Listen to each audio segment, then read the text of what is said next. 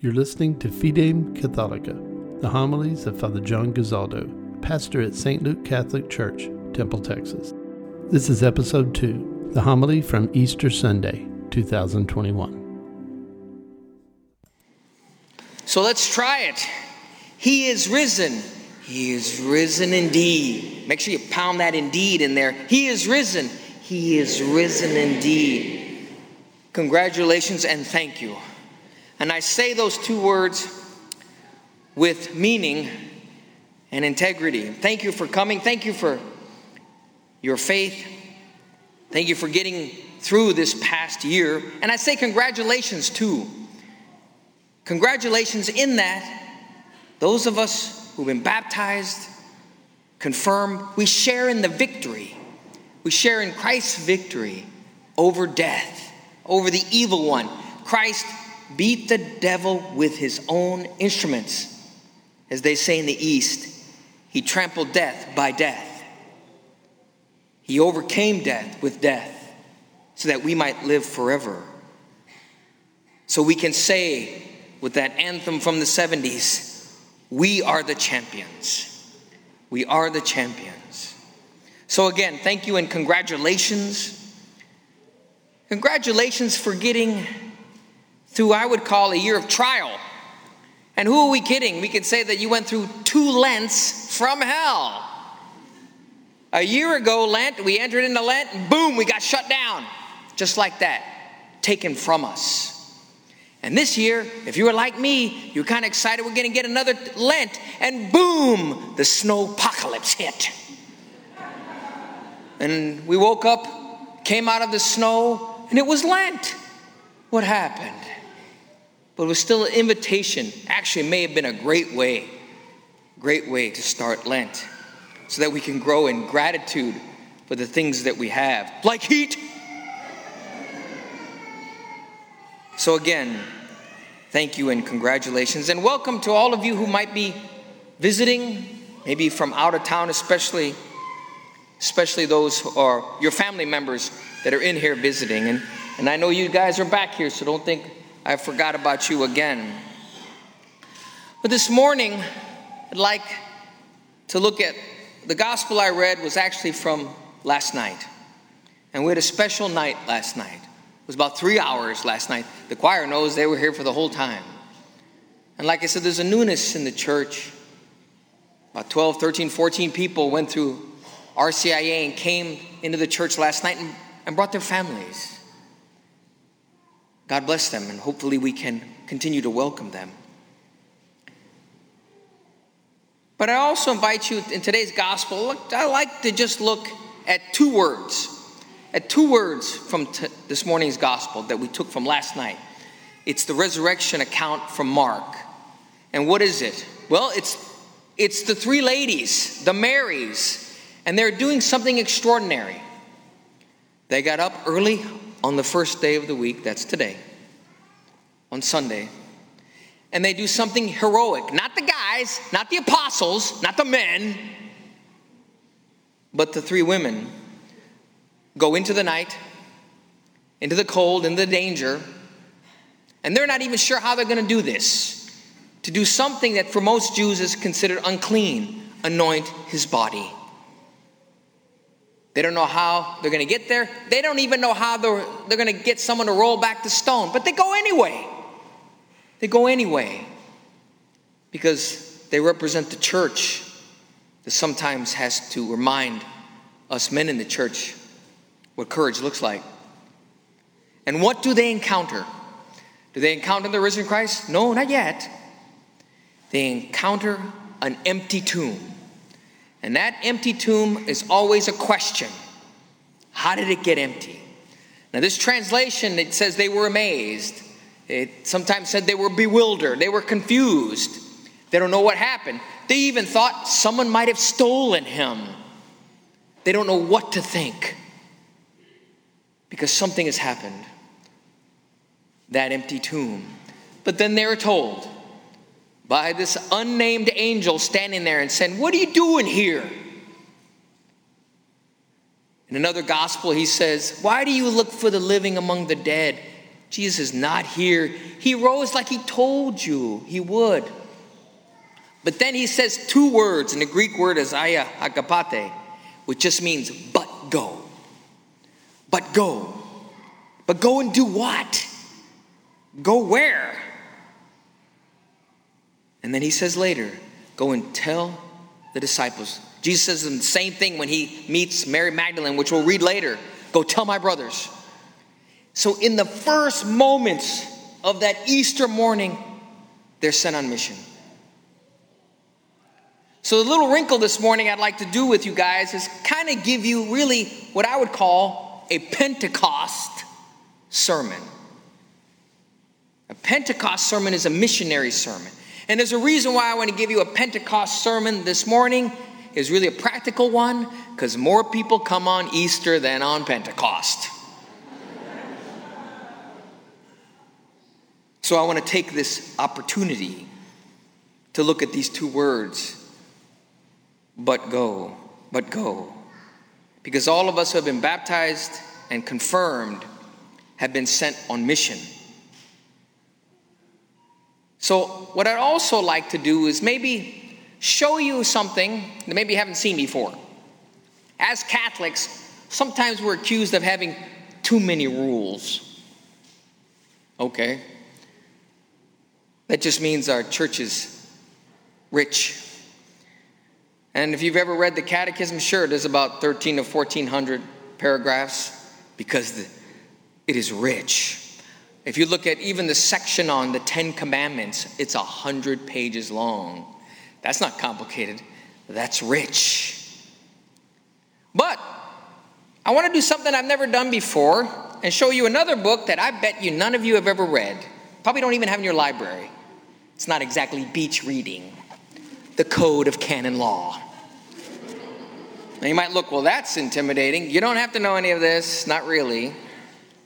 But you have to know what's in it, because it's Mother Church talking to us. And there's a small part that has a nice little title, and it says, The People of God. In canon law, there's a whole section on your rights and responsibilities. Let me say that again. There's a whole section that's devoted to you as rights and responsibilities. So I'd like to look at it, not the whole thing, just two little paragraphs that maybe you never knew existed. Once again, this is not me talking. This will be Mother Church talking to us this morning. Now, I know you guys can't see the screen, so I'm going to have to read it to you. And I got my little pointer here like a good teacher. So, Canon 211. Let's see what it says. Canon 211 says, all the Christian faithful, right here, that's you guys, have the duty and right to work so that the divine message of salvation more and more reaches all people, not some people, all people in every age and in every land. What does that mean? Do we know that? Do we believe that? Does that scare us? It should, because we have all been commissioned to go to all people in every age and in every land. Because, my friends, either Jesus rose from the dead or he didn't. Either he is God or he's not. Either Christianity is true or it's not. We don't have any other options there. It is the good news. And if it's good, we have no business keeping it to ourselves. None whatsoever.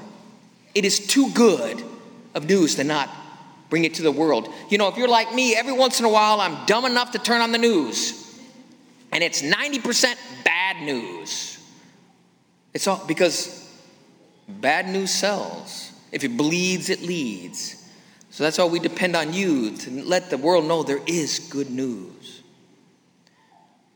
There's another canon, Canon 225. It has two paragraphs. We'll just look at the first paragraphs. Since, like all the Christian faithful, lay persons, that's you guys, are designated by God to the apostolate through baptism and confirmation. Most of the people in here had both. They are bound by a general obligation and possess the right as individuals or as Joan associations to work so that the divine message of salvation is made known and accepted by all persons everywhere in the world. Did you know that was out there? This obligation is even more compelling, and this is my favorite part. In those circumstances which only through them can people hear the gospel and know Christ. Those circumstances in which only through them, that's you guys. You guys live in communities that we in these fancy clothes don't get into. You reach the world that I cannot get into. The days are over when missionaries, Franciscans, Jesuits, priests, and nuns were expected to do the catechism and the missionary work. We can look back on 50 years and say, it didn't work. We have to depend on you. And this is nothing new. We just didn't show it to you before. And so I'm now doing it. You know, those of you who've been baptized and confirmed, you're called the church militant. And maybe we don't use that term often enough. It's not my term. It's Mother Church's term. There's church triumphant in heaven, the church suffering in purgatory, and the church militant on earth. That's you. We have a commander-in-chief. It is Jesus Christ. We have generals. They're called bishops. And priests and deacons, we're just company commanders. That's all. And hopefully we can train you to be missionaries, to go, like I said, into those communities that we cannot. But what you just read is totally antithetical to our American culture. An American culture where we're told, keep your faith to yourself. I was a public school teacher, and I remember getting warned because I had a Bible on my bookshelf. Somebody told me, you can't have that here. I can have all kinds of other things on the bookshelf, Karl Marx, whatever. But you got to be careful. Don't do that. And when we prayed with our athletes, I got warned. You can't do that, even though all of our athletes were Christians. We were pushed out. And guess what we did? We bowed and said, okay. And I look back and I am ashamed. Many of you here were confirmed a long time ago. Some of you are older brothers and sisters, so I need a show of hands. Who here was confirmed by a bishop and the bishop slapped you? Raise your hand. Well, they don't do that anymore. That's right. They used to confirm you and go, boom. But that's not considered soft and gentle. We have lost something there. Because there are communities that you can go to, like I said, that we cannot. And in our 2021, there's all kinds of communities out there. I met a man once who collected Pez dispensers. You know those things that you go click and it kicks out the little piece of candy? He said, I'm a part of the greater Pez collecting community. Who would have known? Where do they find each other? I guess on the internet they find each other. But there's all kinds of communities.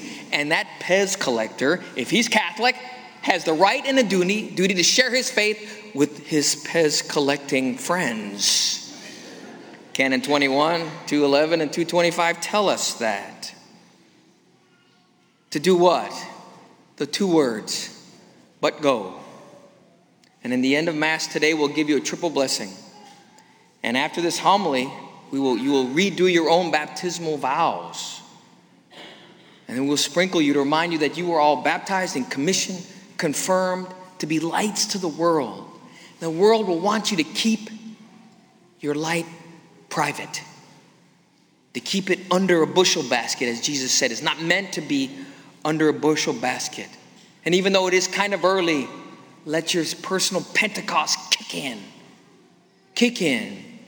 And by the very first moments of that resurrected day, when Jesus popped out of the tomb, and before anybody saw him, the angels were already commissioning people. Go and tell my brothers. Go and tell Peter. Sometimes we have to tell the church. Sometimes us ministers have to be reminded that we're not just administrators, but evangelists. That our primary directive is the salvation of souls. That's our primary directive. And I think we can do a better job of embracing that. Because he is risen. He is risen indeed. We are the champions. And we're asked to embrace it. Go and make a world that needs it know that they too can be champions. Thank you for listening to Fide Catholica. Continue to check back as new episodes will be released in the coming weeks. Fide Catholica is produced by St. Luke Catholic Church, Temple, Texas.